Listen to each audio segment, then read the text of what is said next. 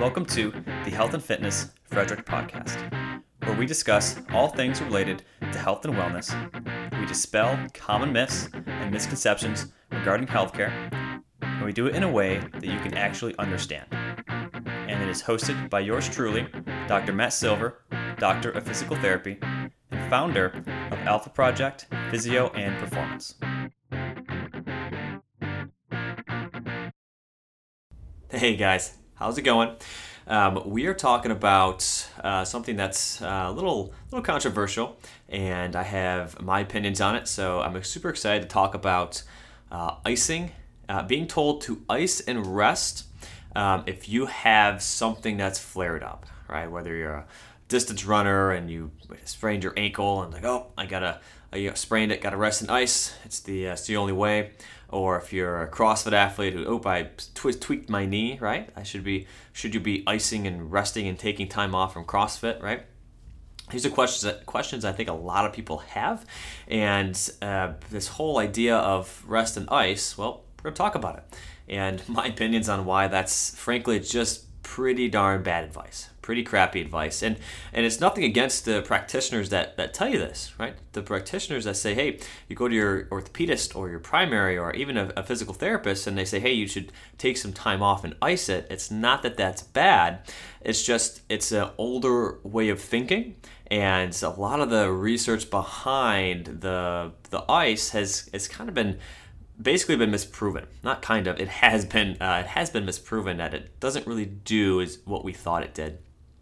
So we're going to take a deep dive in and talk about if somebody tells you to ice and rest, why this might not be the best thing to do. And it doesn't come from a place of, right, they're not trying to give you bad information, right? The practitioners that are doing this, whether it's an orthopod, a physician, even another physical therapist, chiropractor, or some kind of a PA, a nurse practitioner, it does not, by no means does it come from a place of, right, trying to not help you, because they are, right? It comes from a place of, hey, they're focused on so many other things, right? And orthopedist has to stay up to date on the best, the brightest, and newest in orthopedic technology and orthopedic techniques and surgeries, and all right, they have to know so much stuff that they can't be up to date on the rehab knowledge as a performance-based physio, as myself, as a physiotherapist, right? They can't be up to date on as much of that stuff. And same with PAs, nurse practitioners, even some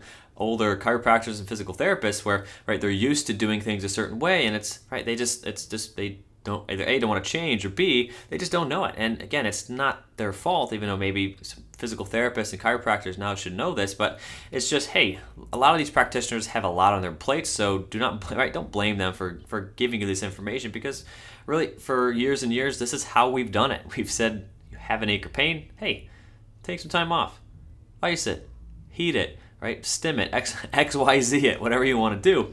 And it's, again, not horrible information, just that it's outdated and it doesn't do what we thought it did. So let's take a scenario here. Let's use an example. Let's say you're a CrossFit athlete and you've been doing CrossFit for 4 months, and all of a sudden I get some knee pain whenever I do some kind of Olympic. Let's say when you do cleans, okay, you get some knee pain when you do cleans and when you do deep squats, whatever kind of squat you want to do.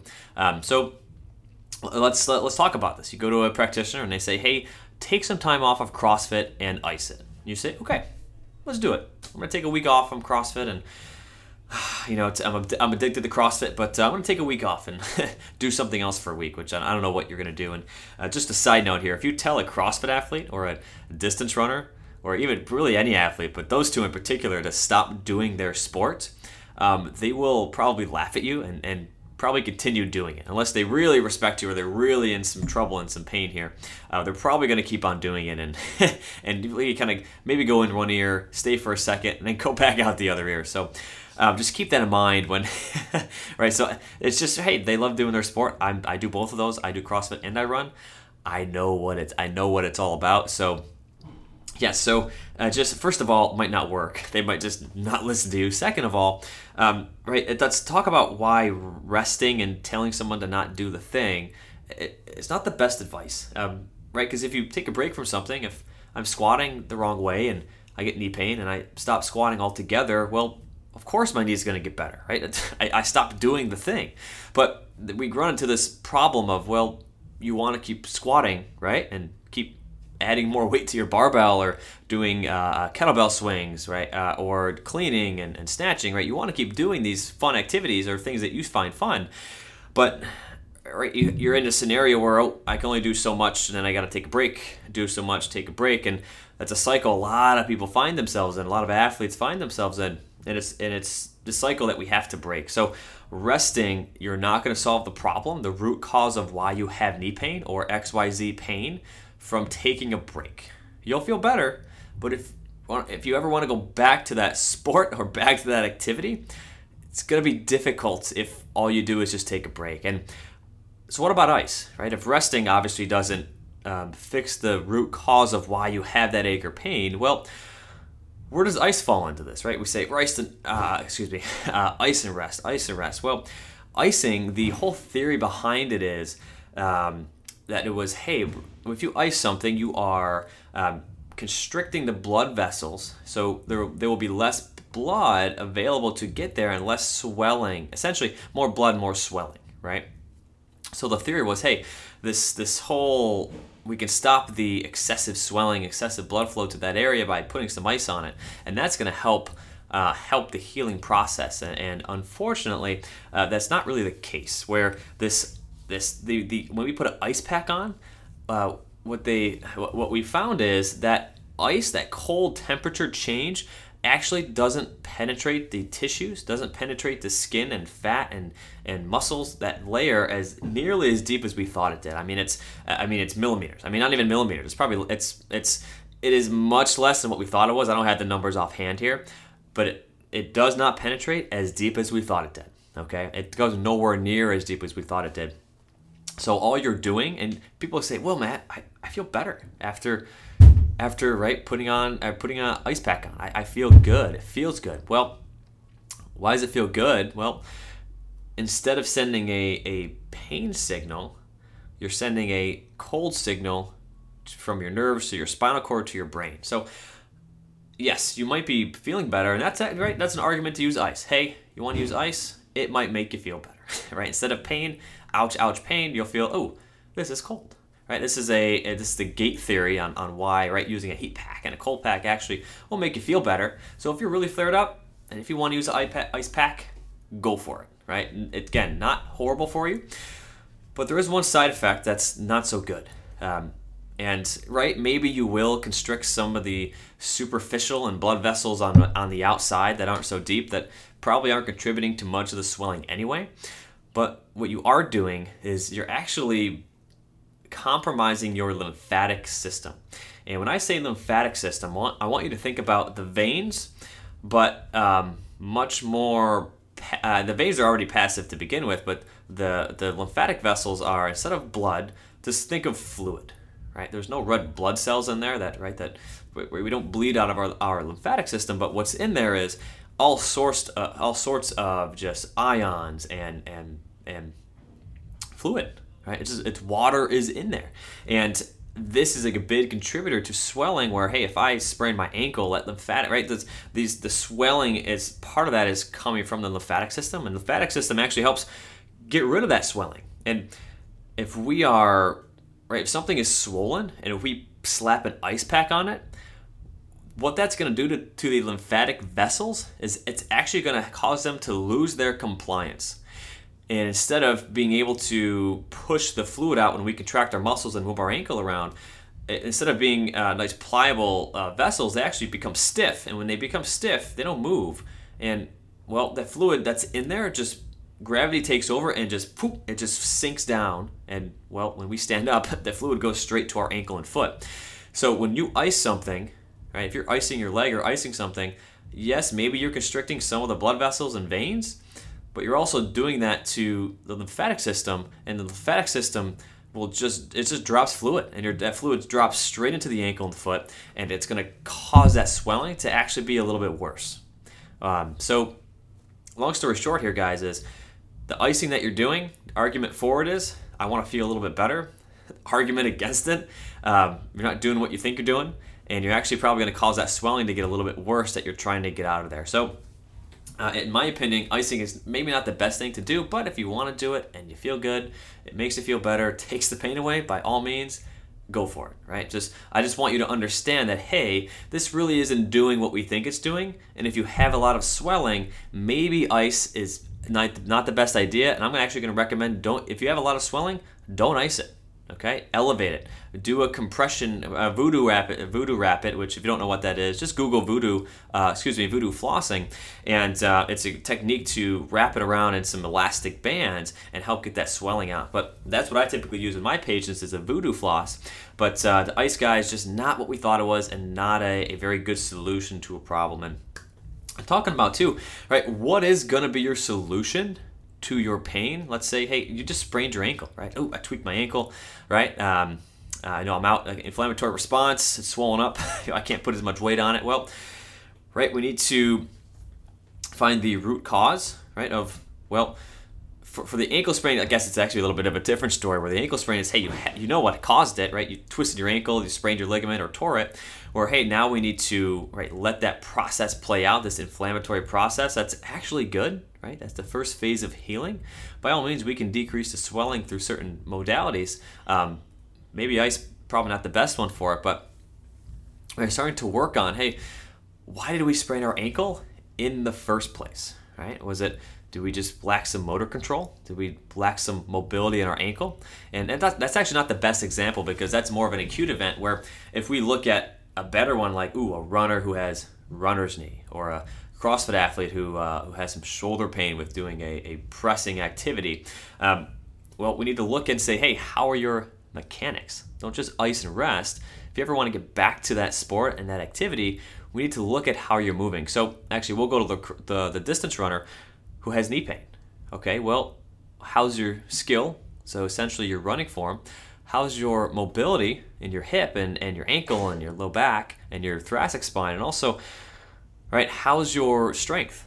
Right, do you have the strength in the hips and the glutes and the hamstrings and all these other muscles and the calves, right?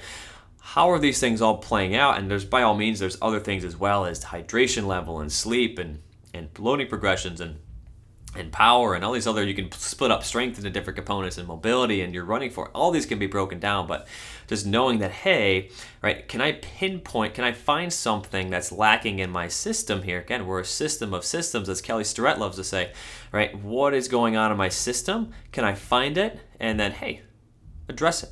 And that's, honestly, guys, that's basically what I do with all my patients, is say, okay, icing and rest is fine, but it's not going to solve it long term. We need to find that root cause of what's going on, right? Whether it's mobility, or in this case, in the runner, your mobility, which happens to be a huge limiting factor in many runners, your running form, or your strength. So as many runners just kind of don't do much strengthening. So long story short, guys, and moral of the story here is icing and resting is really not A, going to solve the problem long term, B, right, ice is not what we thought it was and what we think it did.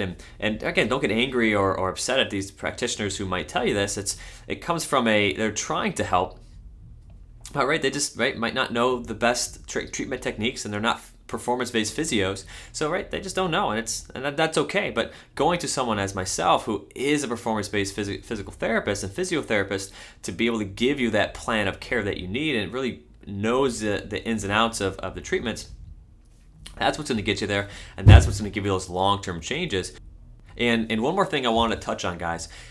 If somebody tells you to stop doing something, especially a healthcare provider, whether it's running, CrossFit, or your sport, yes, it does depend on the situation. I mean, if you have a stress fracture, okay, that's a different scenario where, yes, we probably have to take some time off of running and jumping and loading activities.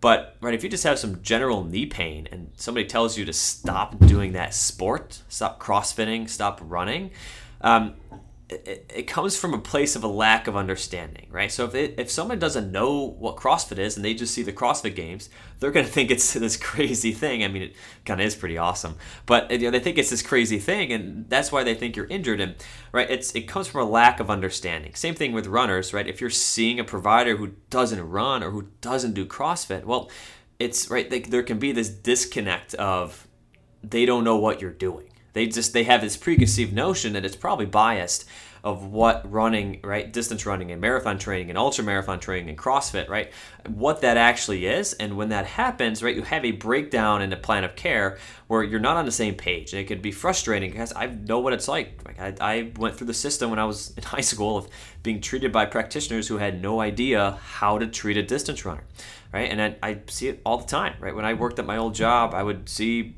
practitioners that would see CrossFit athletes and distance runners and just not know as much. Some of them were great, some of them not so good at treating them. And, just kind of, I gave advice when I could, and that's the way it is. But the importance of, what I'm getting at here, guys, is the importance of seeing a practitioner who does the thing, right? Who does the frickin' thing, right? Going to somebody who's never ran a half marathon or doesn't run at all, period, right? Probably has no idea what it's like to be a distance runner. Maybe they've had great success with it, but in my opinion, it's very difficult to treat somebody if you don't know, right, what it's kind of like, what they're kind of going through, okay?